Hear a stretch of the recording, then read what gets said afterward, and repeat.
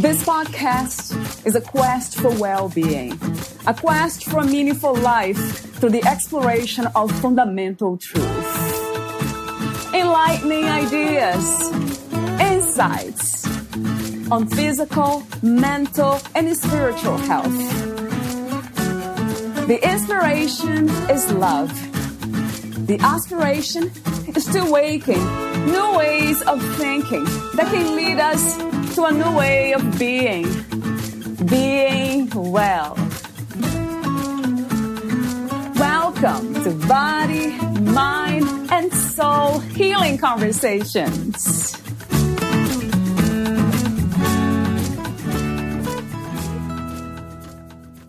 Valeria interviews Millie Derricks. Millie has dedicated her life to healing herself and others.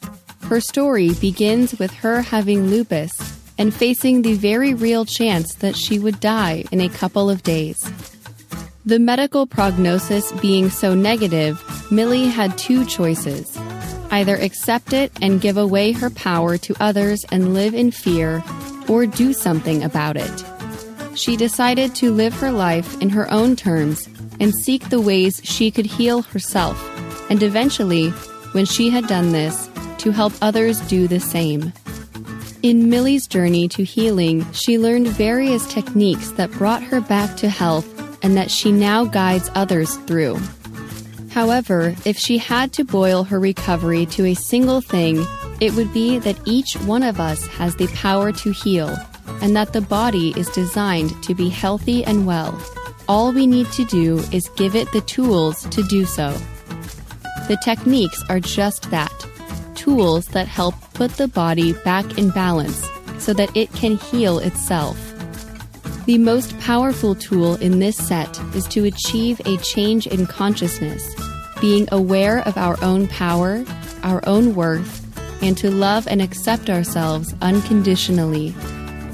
Only from a place of acceptance we can do something about our circumstances, says Millie. To learn more about Millie and her work, please visit milliederricks.com. Here is the interview with Millie Derricks.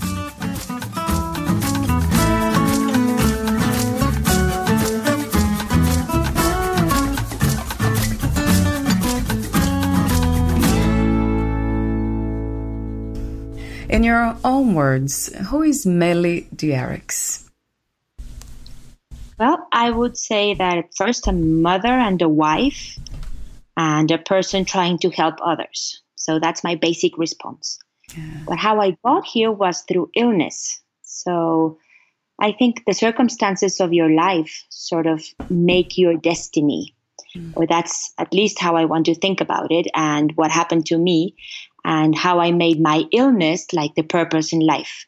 So I'm also a therapist. As a job, I'm a therapist leading other people through their healing journeys. That sounds wonderful to me, and I agree that we get to learn so much when we go through challenges. It's incredible how many lessons we can find, right, Millie, within challenges. So before we talk about some of the topics in your book, Befriending the Wolf, The Guide to Living and Thriving with Lupus, I have a few warm-up questions, as I mentioned, off record. The first one is, what is another word for healing? I would go for balance. Because what I found in my healing journey was that the only way to regain my health was to balance my body and its needs, and my thoughts and emotions, but also the spiritual part. And I'm not particularly religious, but I do believe that having something higher than yourself, a higher purpose for your life and for what you do, makes the whole difference. From having a situation like that could be a tragedy in your life, you can make it into something very significant and very helpful for others, and really the purpose of your life. What do you think life is? What is this experience of being in a human body? Well, I think it's a great opportunity to grow and to to really heal ourselves and our souls. I do believe in reincarnation. I don't believe this is our only chance to get things right, as other philosophies believe. And I think we're a work in progress. And it's through life that we actually get to experience, if we have learned anything, and to bring the learnings that we have had into action, into material reality. And that's such a privilege to have. I think it's a great gift. True. I agree 100%. It's a great gift. I'm wondering why so many of us don't see life this way. Well, I think it's part of the plan. If we all remembered exactly the beautiful beings of light that we are, life would not be challenging at all. So we wouldn't be learning anything. So I think it's part of the game that we're playing. If we can see life as a game or as a movie or a theater play, then we can really think about it. Like if you don't believe the part you're playing, if you're an actress or an actor, nobody will believe you either. So you really have to get into the role. And that's why we have to forget. And that's why we have to go into the drama and do the suffering and do the challenges. If we didn't believe they were true, which they're not in our energetic spiritual bodies, then it wouldn't have any purpose in doing the whole biological effort. It's a huge biological effort to be here. Just imagine that of all those sperms, the one that belonged to you and that egg just came together for you to be exactly the person that you are. Just that instant of conception is a miracle in itself.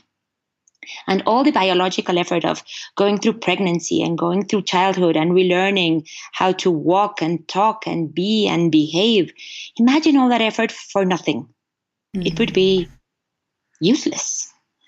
That's an interesting perspective. Yeah, I never thought it that way. Although it makes sense because we are all unique, very unique. That makes sense. Although I don't connect our human uniqueness to spiritual awareness, although they dance together. That's an interesting perspective.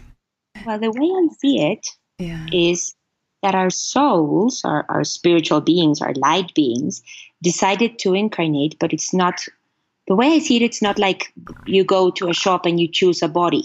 Right. But that the soul actually starts densifying its energy into a body that it wishes to manifest through.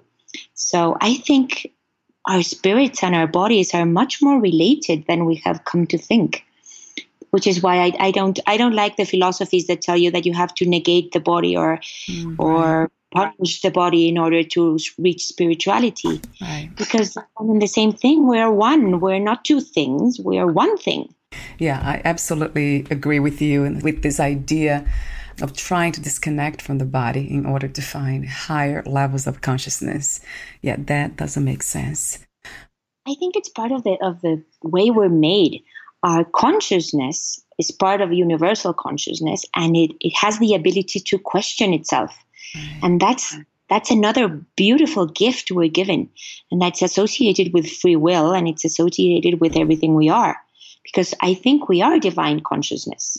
And the only way we can really express our free will and be divine consciousness is if we can question ourselves, who we are, what we're doing, where we come from, what's the purpose of life. All these questions are really leading us back to our higher being, to our source, to our true self, to say it sometime. But consciousness is that part of us that makes us unique and makes us human and makes us part of the divine consciousness. Where is the consciousness located? Do you believe it comes from the body itself, or it's connecting to the body? It's out there somewhere, space, but then connects to the body. Well, how about both? Because if the body is a condensation of our energy, then it's also conscious. And it has its own wisdom, and we can access consciousness through the body or outside of it, because we are so much more than our physical bodies. This is just one of the manifestations of everything we are. So it's like, the way I see it is like the Russian dolls, those that come together. And the physical body is the tiny little doll inside. It's still the same thing, but the other dolls, the bigger dolls, come out from the physical body, but they're the same. It's not like we need a connection between them, but it's the only where we put our awareness. So consciousness is not a place in the body, but a place in the cosmos. And where we put our awareness is where energy follows and where thought follows and where everything follows.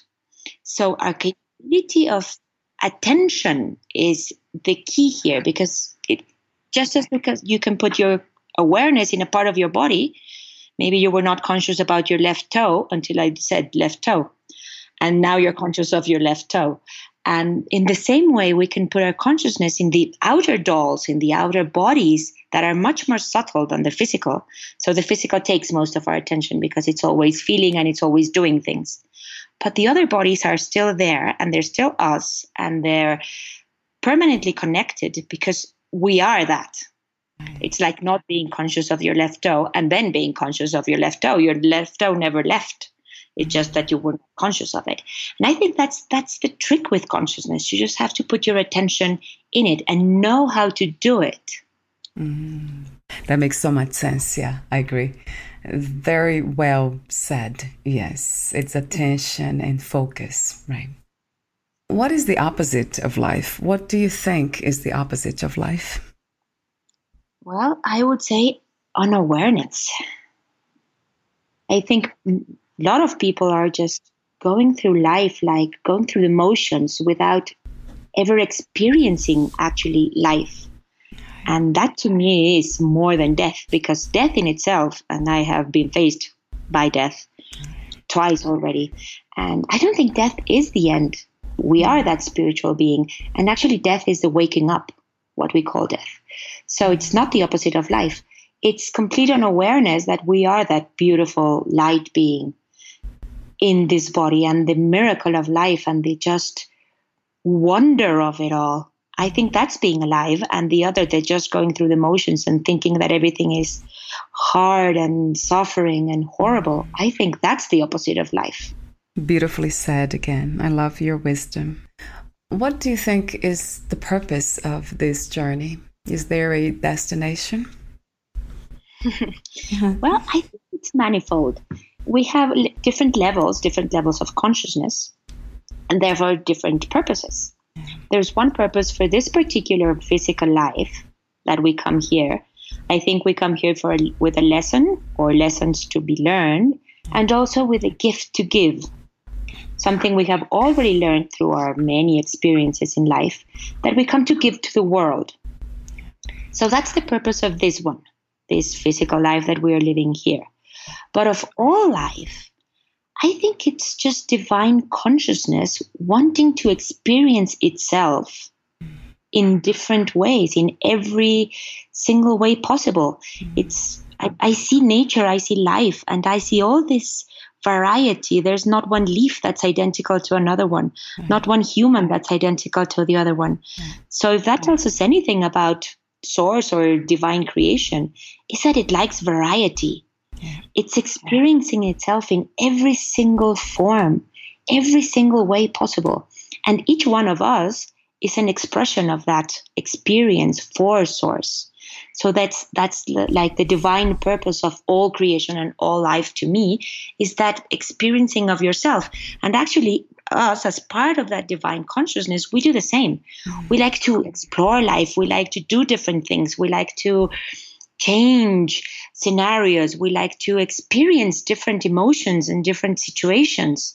So we're doing the same in our little lives that divine consciousness is doing in the whole universe, because we are divine consciousness and part of it. Absolutely. Yeah. We're not separate from it. And that kind of makes me think about the more we are connected and aware of divine consciousness, in my experience, we become less judgmental and we embrace everything, all the diversity and the variety, as you call it. And it's just the most beautiful thing, because that creates a lot of inner peace, or there's a place that's not really touched, that divine consciousness is not touched by anything that we perceive here as bad. or as horrible. Not that. Why do we still want to change the world and change others when we perceive them as harmful or bad or negative? Well, that's because our bodies, our egos, do die. The fear is in this body, is in this manifestation, because this one can get hurt. Yeah. And it does experience pain and suffering. Right. And our ego is terrified of death because the ego dies with the body. The rest of the self, the light self, never dies, but the ego does and the body does. So whatever we perceive as threatening is a threat to our continued experience and our continued life. And of course, we want to make our life the safest we can. And everything we perceive as dangerous out there, and most of that perceiving is culturally based, and it's a programming that we receive as children, or some experiences that we have had that make us believe that a certain situation or a certain group of people or a certain culture is threatening to us. Therefore, we want to change it because we want to be safe. And at the biological level, we're always avoiding pain and seeking pleasure. That's just trained in our subconscious mind. Freud called it the eros and the thanatos. It's the destructive principle on one side, which is the vengeance with which we protect ourselves, and we can even become violent. And the eros principle, which is the seeking of the pleasure, which is everything that leads to life is pleasurable for us, because we had to be encoded that way in order to preserve life. Imagine living without fear. It sounds very romantic, but it would probably end up in death really fast, because if you're not scared of heights, or I don't know, poisonous spiders, or the open ocean, you would go and do things that were really dangerous to life, and then this whole going back to the biological effort would be for naught, because you would die really young. We wouldn't be able to survive. So biologically, we need this defense mechanisms in order to stay alive.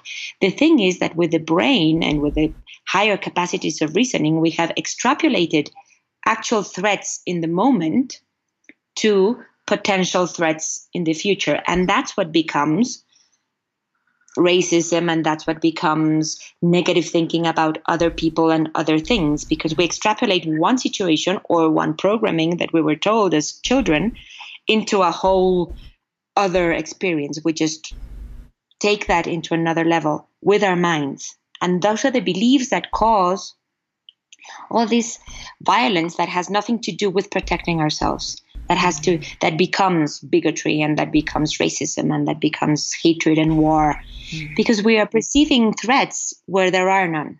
So I guess I will ask you this question more specifically about this desire for change that we have.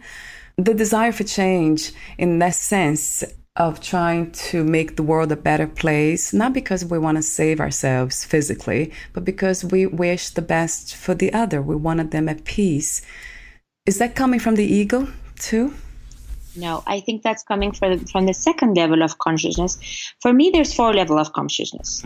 And the first one is the ego, and it's all these instincts and protecting ourselves and just being alive and loving ourselves and accepting ourselves. That's the first level. But the second level is the empathic level, and that's where we can connect with others. That's when we realize that we need this connection. That's the tribal and the cultural and the belonging need. And it's a heart-centered consciousness. It's what they call the wisdom of the heart. And trying to make a better world for ourselves and for our children and for others and for next generations, I think comes from that level of consciousness. Even service to others, help, comes from the heart-centered consciousness, in which you actually want the other person to smile and be happy. And you want everybody to have a good life and to just have this wonderment. But that's the next level. That's not the biological level of consciousness. You never see this in animals. Animals don't want to change the world to make it better for other zebras. True. Yeah. That is so true. You spoke of 4 levels of consciousness, the ego, empathetic, and then talk to me about the other 2. Sure.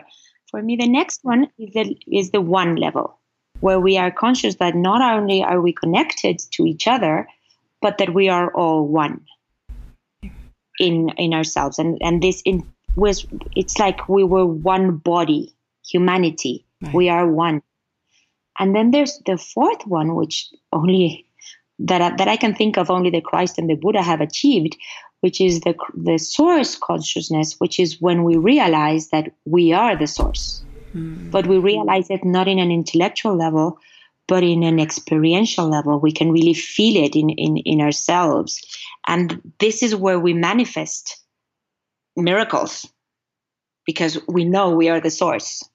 And I think we are all the same. I don't think these people are completely different from us, like they have been made to be, like a completely different species even. I think we're all capable of this. It's only a coming to the realization of who we are.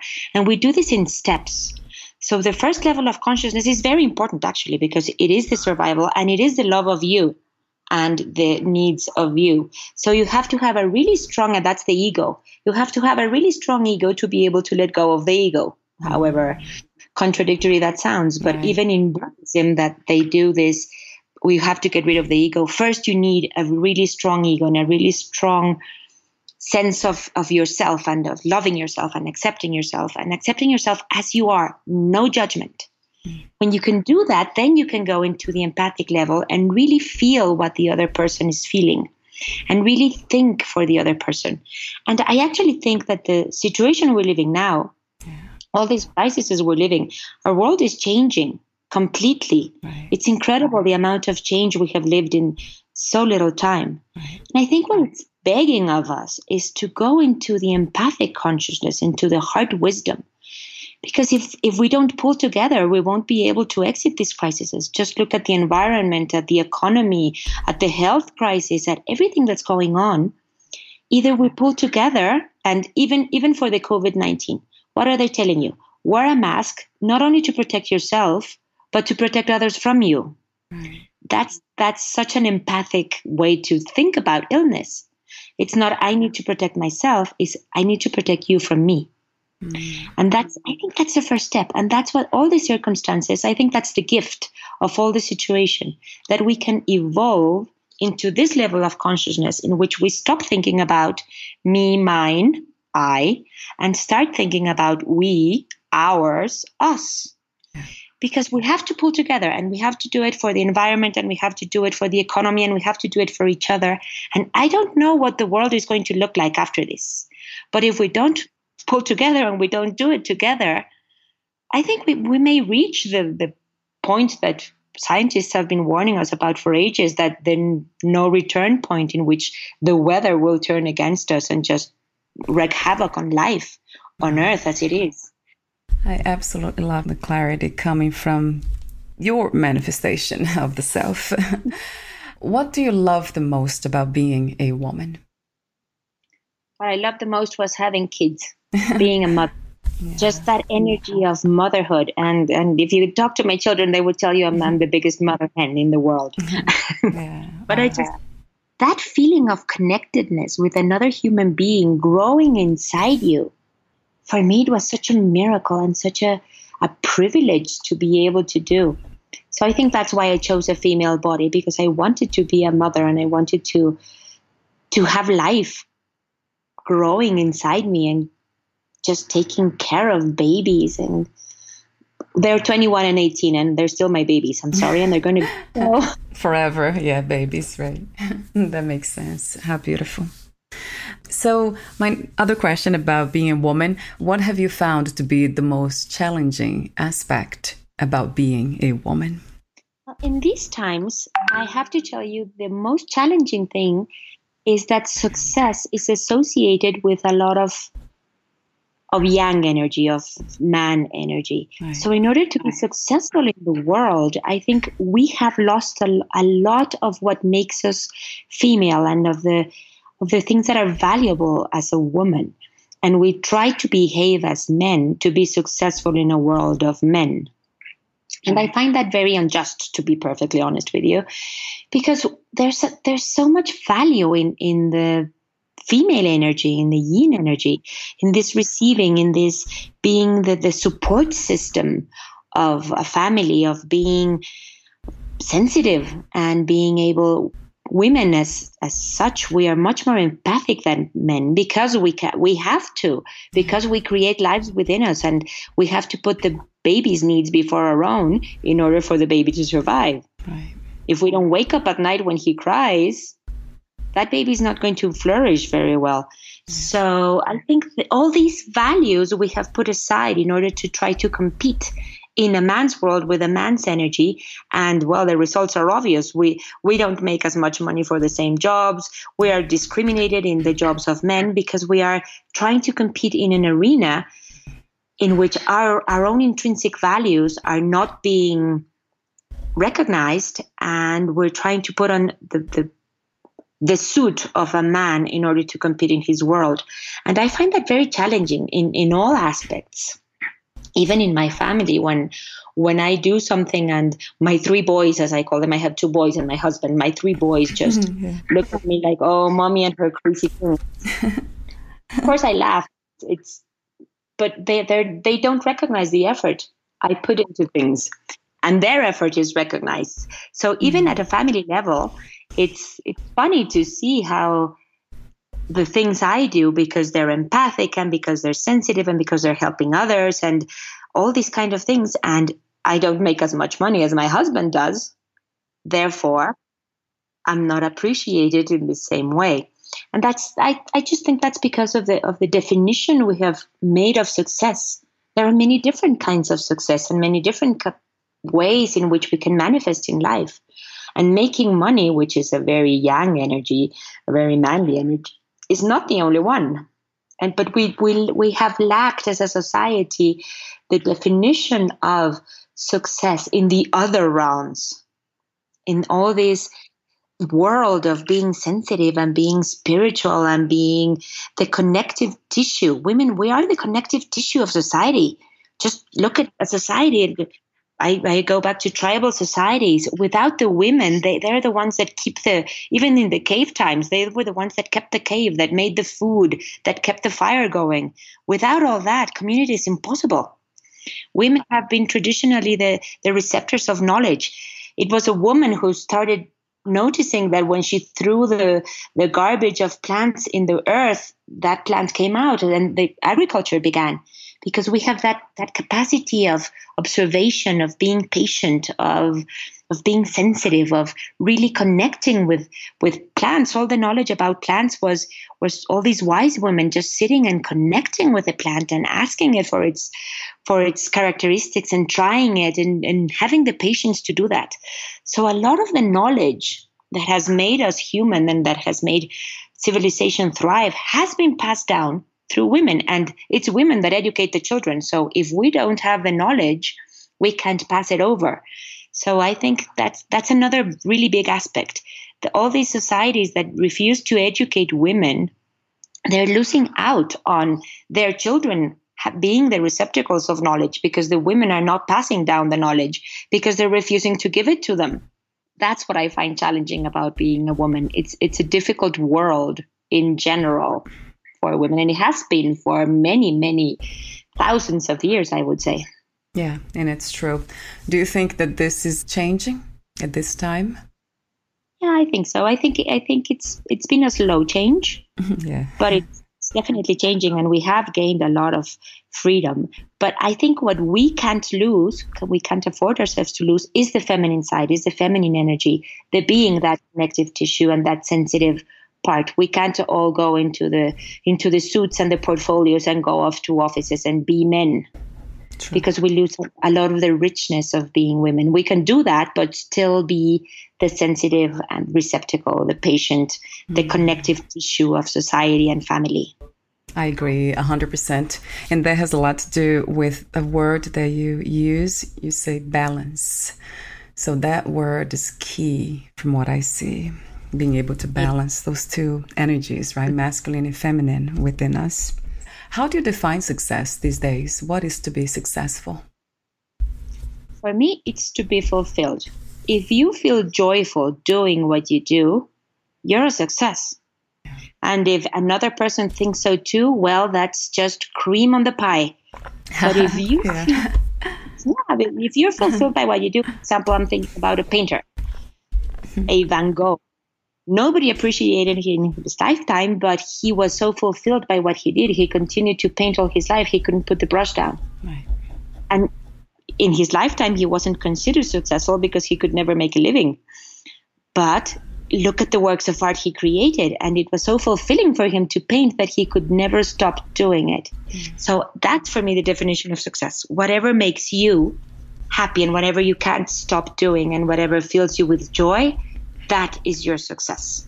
Yeah, I agree. What is freedom to you? What is to be free? Well, freedom is associated with free will, and it does exist for me. It's a definite. There's a lot of people that debate if free will exists or we're determined. I think it exists, but it's also in degrees. So, for example, in the biological level, our free will extends basically to us and the responsibility of us. I think that's where we are truly free, where we can choose the way we react, we can choose the way we feel, we can choose how we think. As this famous poem that Mandela made famous, we are the captain of our souls because we decide to be free inside us, no matter the circumstances. Because the circumstances out there, many of them we can't change. We can't change that there's COVID-19. We can't change that the economy is in crisis. We will be able to when we get together, but individually today, there's very little I can do to get rid of a virus, for example. Right. But I know I can be free inside myself, and I know how to react and how to think. I can either go down the, oh my God, we're all going to die tomorrow way, or I can be the positive thinker saying, okay, this is all a trial of humanity because we have to elevate our consciousness and try to bring and help people do that. And when we do that, it's going to be a great gift. And that's completely up to me, what I think of that circumstance. So I think that reality and circumstances they're not good or bad, but our freedom rests in our response to reality, what we do with it, what we do with what we have, because we are in a body and our bodies also have limitations. Yeah. We have cultural limitations, we have gender limitations, we have age limitations. So right now I'm 50 years old. If right now I decided to become, I don't know, the world's best gymnast, maybe I would be a little bit too old to do that because my body was never trained to do that. And to start training now, maybe I do some progress, but I don't think I would become the best gymnast in the world. Right. So with the limitations we have and with the circumstances we have, we can choose. And choosing, choice, is freedom. That is the freedom we have, the choice within us to do whatever we want to do with what we have in the circumstances we're living. I love that, and I agree. That makes me think about inner peace. Yeah, that is connected to freedom, choosing to be at peace, right? What is love to you, Millie? Love, to me, is the manifestation of divine consciousness in the world and everything that's created. For me, love is a cohesive force. It's a cohesive energy. It's the one that keeps our atoms together. Because if you ever read about quantum physics and all these sciences, there's absolutely no reason, logical reason, why we should be here, why life should have thrived, why our atoms should keep together. Just the space between the nucleus of the atom and the first electron, which is not even a particle, it's a wave. There's nothing holding it together. And for me, what's holding it together, the quantum physicists call it the field, I call it love. It's that cohesive energy that keeps the whole universe together. Galaxies, solar systems, stars, our atoms, a leaf in a tree. So it's that cohesive energy that builds, that creates. Wow, I love that definition too, the perspective, a wonderful one. What, where, and who is God to you? Well, divine consciousness. I think God is a term we use for that intuitive feeling we have that there's so much more than the physical body. And that so much more is that consciousness that is conscious of itself and conscious of existence and that unfolded itself into creation. And it's that consciousness that's behind it and holding everything together, that its basic energy is that love energy which holds all of its creation together. So that's God, divine consciousness. Do you use the word God often, or you choose not to? I choose not to, not so much because of the religious connotations that it has. And against any religion either. I think religion has been very important in trying to explain this impulse that we have to seek beyond us, and also the transcendent experiences, because there are a lot of people, I think most of us, if not all of us, have had a transcendent moment in our lives in which physical reality dissolves and we are connected and we are one. And to give an explanation, a framework for that experience in order for people not to go crazy with them or feel that they're losing control. Religion was that at the beginning for me. It was that framework to explain or to give some sort of coherence to those mystical transcendent experiences and to the longing of reaching for something beyond us. Of course, with time and with people and with politics and with whatever, for me, they became a little bit more of control mechanisms than actual transcendent looking methods. And that's why I don't adhere to any religion specifically, because all the rules and everything are just, for me, methods of control. And they go against our innate freedom. But they are very good as frameworks to house our longing and our transcendent experiences. Yeah. So that's why I don't use the word God, because it relates to a specific religion. Yes, I agree. A lot of these methods, they become a clutch for many of us, a spiritual attachment, and then we are just kind of holding on to them, but they are just methods. Yeah, staircases, I think of them. They're useful staircases in which we can start our journey, but eventually we have to let go of all ideas and all concepts in order to really be free and really be ourselves and really have our truth or connect with the truth. Because there is no human framework that has the truth, the all-encompassing truth. It's just too big to fit in the categories we have. Right. True. So true. How did you become a writer, and what was the inspiration and intention of writing your book, Befriending the Wolf? I love the title, though. Actually, it's a funny story, and it has to do with the universe conspiring for me to do it.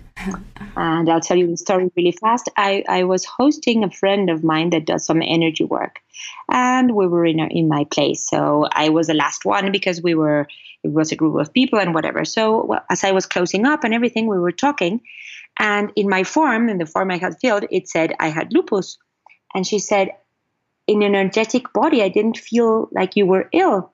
So I said, no, I'm actually fine. I have done all this work and all these things and found all these methods, and I'm actually perfectly okay. I don't have any symptoms, and I go about life perfectly normally. I don't even have any drugs anymore. I'm just a perfectly regular person. And she was the one that suggested, wow, that's an incredible story. You should write a book. So I said, yeah, sure, whatever. I ended up closing. And then I came home and I was cleaning up old emails, and there was this email from, I think, 8 months ago or something that said, Millie, are you coming? So it caught my eye, and I opened it, and it was a writing course. Wow. And I was like, okay, I'm getting the gist of it, but I'm not easy with the universe. So I said, okay, you want to write the book, but guess what? You're going to make it easy for me. That the course started in a week. Mm-hmm. So I said, okay, but I don't have a lot of money right now. So you're going to find me a cheap airplane. I go into the airline, and it says 2 for 1 to Los Angeles. It was in LAX in a hotel. I said, okay, I'm getting this. Mm-hmm. But I want to stay in the hotel where the seminary is. I'm not going to go around LA in a taxi. I refuse. Welcome to the LAX hotel, blah, blah, blah. Your confirmation is ready. So I said, okay. And I went to the course, and it wasn't actually a course to write a book. It was a person that had all these tables of editors and of publishers and of all the people that would make the project actually work. So I came back home and started writing, and I wrote the book in 3 months, and I sent it over to one of those wonderful people I met there, and she edited it for me, and then she went to work for a publisher. So in the transition from editor to publisher, she said, "Can I please give your book as a project of mine to the publisher?" So I said, fine, and the universe conspired to do the book. So there it is. Yeah, that's so true. Try saying no to the universe. That will never happen. Talk to me about lupus. What is lupus, and what was your healing journey like? Well, lupus is a reaction of the immune system that starts killing your own body. So you don't have any defense against your own defense. It's like your army doing a coup d'etat. You don't have any defense against your army. And it starts attacking organs because it doesn't recognize them as you anymore. Wow. And it can attack anything at any time with any trigger. And it's difficult to know what those triggers are. And my basic attack was really, really virulent. It was a deathly one, actually, because in a week it destroyed most of my body, and it just went by hours. It was just an all-out attack. And after a week, it was attacking my central nervous system. And the doctor, when I finally got to see a doctor, because it was, everything was complicated. It was Christmas time. There were no doctors. I was in Cuernavaca with my parents, and all the doctors were away because they were on vacation, because it was Christmas time. So finally, we found a geriatrist. So his patients don't travel a lot, and they get sick in winter. So he doesn't travel in winter. And we went to see him. I was completely ravaged by then. I had no muscles. All my joints were swollen out of control. My skin was peeling off in pieces. I was just falling to pieces all over the place. Couldn't move, couldn't do anything. I was in a wheelchair, and it was attacking my central nervous system. So when he saw me, he said, "Okay, I think she has at most 2 days to live." And I was feeling so horrible, I have to be honest with you. I actually felt like a relief, like, oh, the torture is going to end soon. But of course, my second son had just been born. He was a 2-month-old baby. So that was a good incentive to stay alive. So he got me on steroids, really large amount of steroids. And I was having 100 milligrams of prednisone a day and immunosuppressants and all kinds of drugs. I was having all kinds of drugs, which finally did stop the attack. And from stopping the attack to getting better, I was 6 months in bed without being able to move. And the doctors had said that I would stay like that coming back from that was nearly impossible, that my life was that now, being in a bed in a darkened room with all kinds of pills. Not even my kids couldn't come in to see me because I was immunosuppressed.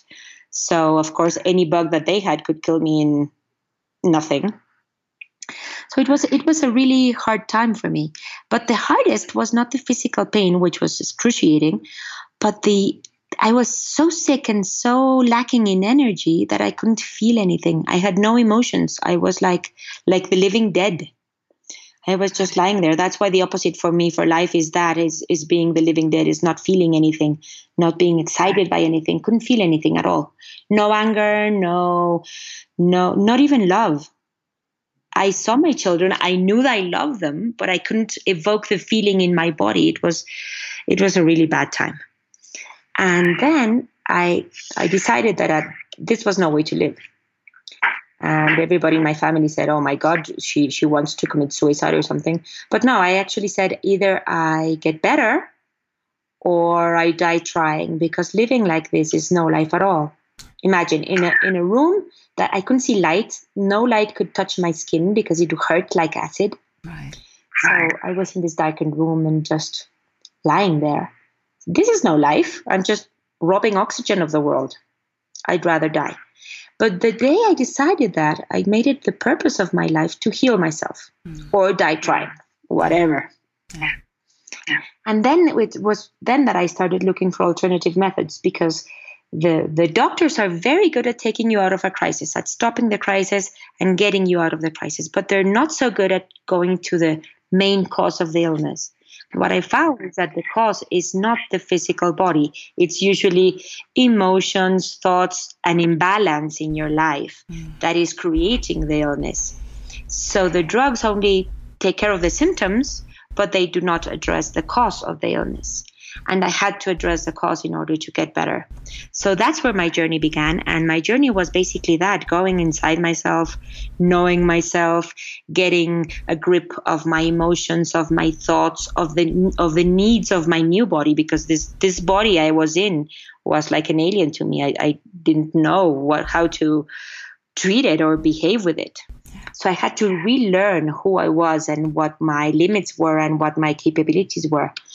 And I had a lot of pitfalls. I got a little better, and then I overdid it again and got sick again. And it was a long journey. It took me like 14 years in order to really get rid of all the drugs and get rid of everything. This was, I think it was 5 years ago or something, that I really can tell you I have had no symptoms, no more drugs, no more anything for the lupus. Because I know myself and I know how to manage myself in order to avoid it. I know the first symptoms, when it's, because lupus never goes away. It's an overreaction of the immune system. You never heal from lupus, but you can certainly manage it from knowing yourself.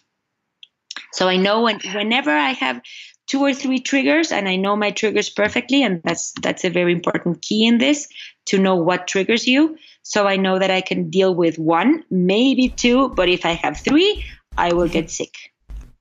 So it's wonderful how you recovered, and I love your courage, because that takes courage. It goes back to the heart, accessing that energy and just making that choice. I want to live. I want to be happy again. I want to experience this in a healthy way.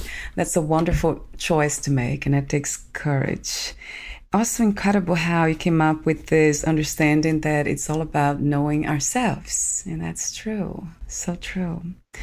So talk to me for a moment about how the connection between past lives regression and healing. Oh, that's a cool one. Because in our past lives, we have a lot of learning, but also a lot of trauma that we keep bringing into life. Everything that we have not resolved in past lives, we bring into this one. And many of the causes of the problems we have lie in our past lives experiences. So being able to access those experiences and heal them from there makes it such a faster healing journey when you can do it from the actual cause of the problem. So for me, that has been so clarifying, to be able to see past lives and to know which of the things that I bring here or that I brought here come from there and heal it from there. For example, I'll give you a really good example. That's in this life, we always have a reminder of that life. So when I was really young in this life, like 4 years old, 5 years old, something of the sort, we were at the beach and my brother and my cousin ran into the waves and I ran behind them, and the wave took me and I drowned. I did drown. Mm-hmm. I saw the tunnel of light. I left my body, the whole experience, the near-death experience. Yeah. And my father found me and took me out of the water and whatever. And from there, I was deathly afraid of water. They couldn't even bathe me and wet my face, because if a drop of water touched my face, I would go into a screaming fit because I was so phobic of water. And in a past life experience, I saw that in another life, I had drowned. And I needed to heal that experience. That's why I drowned in this one too. So I would have a reference to this one. And when I healed the past life experience, that phobia of water went away. I even got my diving permit and everything. I became a scuba diver. I don't do it very often. It's not my hit, but I can do it. And that for me is success. Talking about success, that for me is success with that particular trauma. But it didn't originate here. This was like a reminder of that experience in which I did drown. Even if we don't believe in past lives, would the therapy work? somehow? Of course, because what you do with, or what I do with people that don't believe in past lives, you just tell them to imagine a scenario. And if it was a movie, and this is symbolic of your unconscious mind, it doesn't really matter if you believe it was a past life, or if you think it's just a symbol from your unconscious mind. What works is to heal that experience. However you think about it, it doesn't really matter at all. So you can do it. Just imagine the scenario, or people come in and say, "I had this dream." Okay, let's work with the dream. And the dream is usually they're dreaming up the past life experience in order to heal it. So you can just go with a dream, or just go with a symbol, or just go with a movie, or just go with imagine the scenario. And the information that needs to be healed will come up regardless of the beliefs of the person. And that leads to my next question about healing methods. What was or what were the most effective healing methods that you found from your own experience? Well, I have many, but they treat different things in different parts of the body.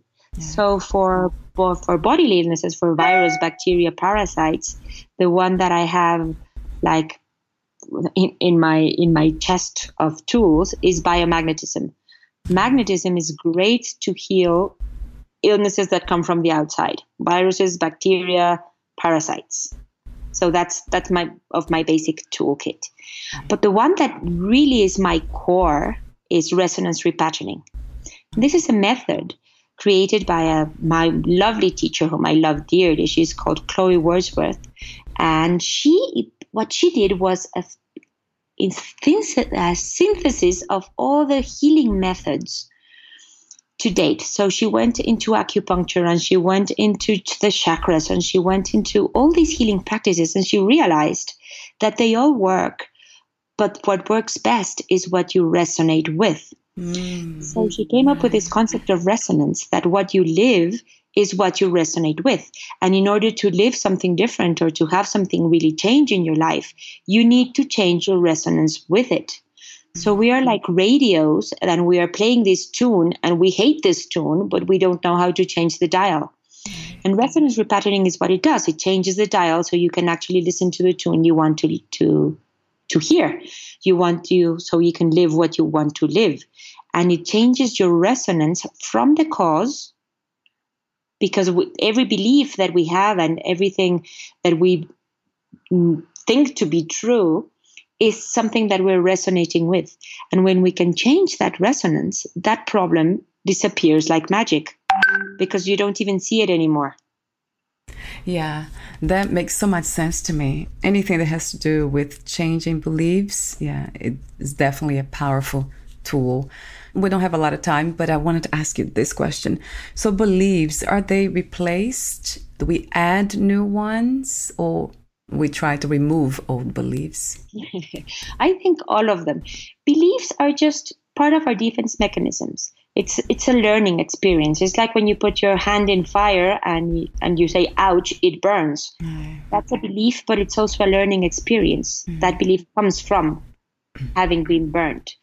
So what we have to do is go to the cause, as I was saying, and remove it from there, because there are some beliefs that are useful, like fire burns, please keep out of the fire, and it's part of our survival instinct and all that.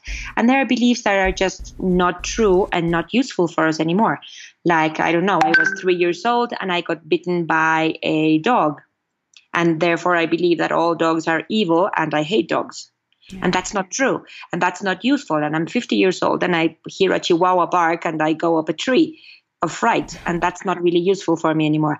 So I can go back and change that belief, because it was a learning experience at 3 years old that it's not working here now. And that's in the unconscious mind, because the unconscious mind doesn't have the concept of time at all. Right. So what worked for you at 3 years old is still active until you give it something else to do. So you have to go to the unconscious mind and give it something else instead of that belief. So in that sense, we do change the beliefs. We add different beliefs, like the water one I was telling you about. Yeah. For me, water was evil, just horrible. I couldn't be there. And just changing that belief, knowing where it came from and changing that belief, now I can be in water. So I can still drown. I mean, I still have respect for the sea and for the waves and for water. Yeah. But I'm not deathly afraid of it anymore. So some beliefs are useful, but the ones that are not are the ones that we have to change. And we have to know that they're the obstacles we put in our own way. True. And that's our conscious mind trying to protect us when it puts obstacles in our ways, because there's a fundamental belief that it made through learning something, and we're tripping over our own belief that it's very possibly not true, like all dogs are evil creatures. So hypnosis, is this the best method to access the subconscious, unconscious mind? Yes. Hypnosis and resonance repatterning. Because resonance repatterning, for people that can't go into hypnosis, because in hypnosis you have to actually let go and you have to be susceptible to be hypnotized. Resonance repatterning works for everyone because it accesses the body as an antenna. It uses kinesiology to see what you're in resonance with. So that doesn't need you to go in a trance at all, and everybody can do it. So both methods are great. Of course, I adore both, so I couldn't tell you which one is better. I think it depends on what you're trying to heal or what you're in the mood for, or what therapist you have sort of on hand. But both work wonders. I love that. So you work with both methods, right, Millie? I do with both, and with biomagnetism, and also with Reiki. Reiki is also a great healing method. Reiki is just putting energy, healing energy, and your body knows what to do with it, and it puts it where it needs to go. With my children, for example, I use Reiki a lot when they were small and they used to fall. If I caught them right when they fell and did Reiki on them, they wouldn't even get bruised. Yeah, that sounds really wonderful to me, the work that you do. And I love how effective they are. And you have your own experience to back the effectiveness of these methods. I have a few more questions for you. I called them final questions. Would you like to add anything or read a passage in your book?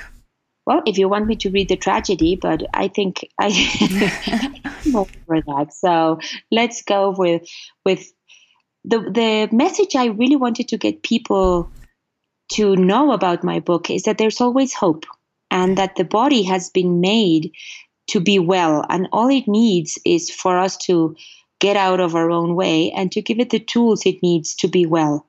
And that's sort of the message I want to give with the book. There's always hope. Never lose hope. And there are many ways to get better. And your body wants to be well. It wants to be healthy and it wants to be happy. And all you have to do is take out what's preventing that, which are negative beliefs, and give it the tools it needs to be able to do that. Oh, wonderful. I love your message. So I have two more questions for you, the last questions. If you knew you would die soon, meaning losing the body, as you already had experiences with, you have an idea what that's like. If this were to happen again, would you make any change in your life or do anything differently? Actually, that question was posed to me by circumstances, as you say. Yeah. And what I do, or what I have changed, is that I try to live every single day as if it was the last. Right. I try to tell every day the people I love that I love them. I try not to harbor any resentments. I try to solve any conflict that comes up as if I was going to die that night, and there would be no tomorrow to say I'm sorry or to resolve anything. And that has been such a joyful experience for me, because then every day is a miracle in itself. Every time I wake up, I say, yay, I didn't die last night. Oh, yay, let's go for another beautiful day. Yeah. And just living like that makes you live in constant wonder. My last question. What are 3 things about life that you know for sure as of now? Love is the most important thing. It's what keeps us together and sane and happy. I would say that learning is so important, and that suffering is part of learning, and we have to take the challenges and the suffering as lessons, and that there is always something incredible if you know where to look. There's a jewel in every single one of your experiences, however hard they may seem. Right. And the third thing I know for sure is that it's going to end. So we have to make the most of it while we have it. Right. We have to open the gift of life and just live it to the fullest every single moment. Thank you so much for your presence, your profound wisdom, your clarity, and for being genuine and generous too. Thank you, Millie. Thank you for the interview and thank you for the time. Where can we find more information about you, your books, products, services, and future projects? Well, my book is in Amazon, and you said it's called Befriending the Wolf, and you can buy it in Amazon if you're interested. I have a personal webpage, which is www.milliedierickx.com, and I have the other one in process, which is the Consciousness and Evolution webpage. And I just made the channel in English, the YouTube channel called Consciousness and Evolution. And in that channel, I'm sharing a lot of the tools I use, the tools that people can use in their daily lives in order to make it better and to start healing their lives. Because I do believe that the next step in human evolution is consciousness, and we have to raise to the second level of consciousness. So that YouTube channel is my free contribution to everybody, so everybody can have tools of healing and actually be able to access all these ways in which to be better, because as I said, all we need are the tools and all we need is to get out of our way. So I made this channel, everything's free there, and the webpage is still in progress, but it's going to have a blog and it's going to have the access to the books and all the articles I have written. And I'm going to write the second book, which is about consciousness and evolution. And hopefully it will be ready by the end of the year and maybe come out next year. Wonderful. I'll have the links. When you have them, please send it to me. I'll have on the podcast profile too. Thank you so much again, Millie, and we'll talk soon. Thank you. Bye for now. Bye. Thank you for listening. To learn more about Millie Dierickx and her work, please visit milliedierickx.com. To learn more about this podcast, please visit fitforjoy.org/podcast. I want to thank the Patreon members, Lawrence McGrath, Mark Basden, Terry Clayton, and Aidan Bickrock. Thank you again for listening, and bye for now.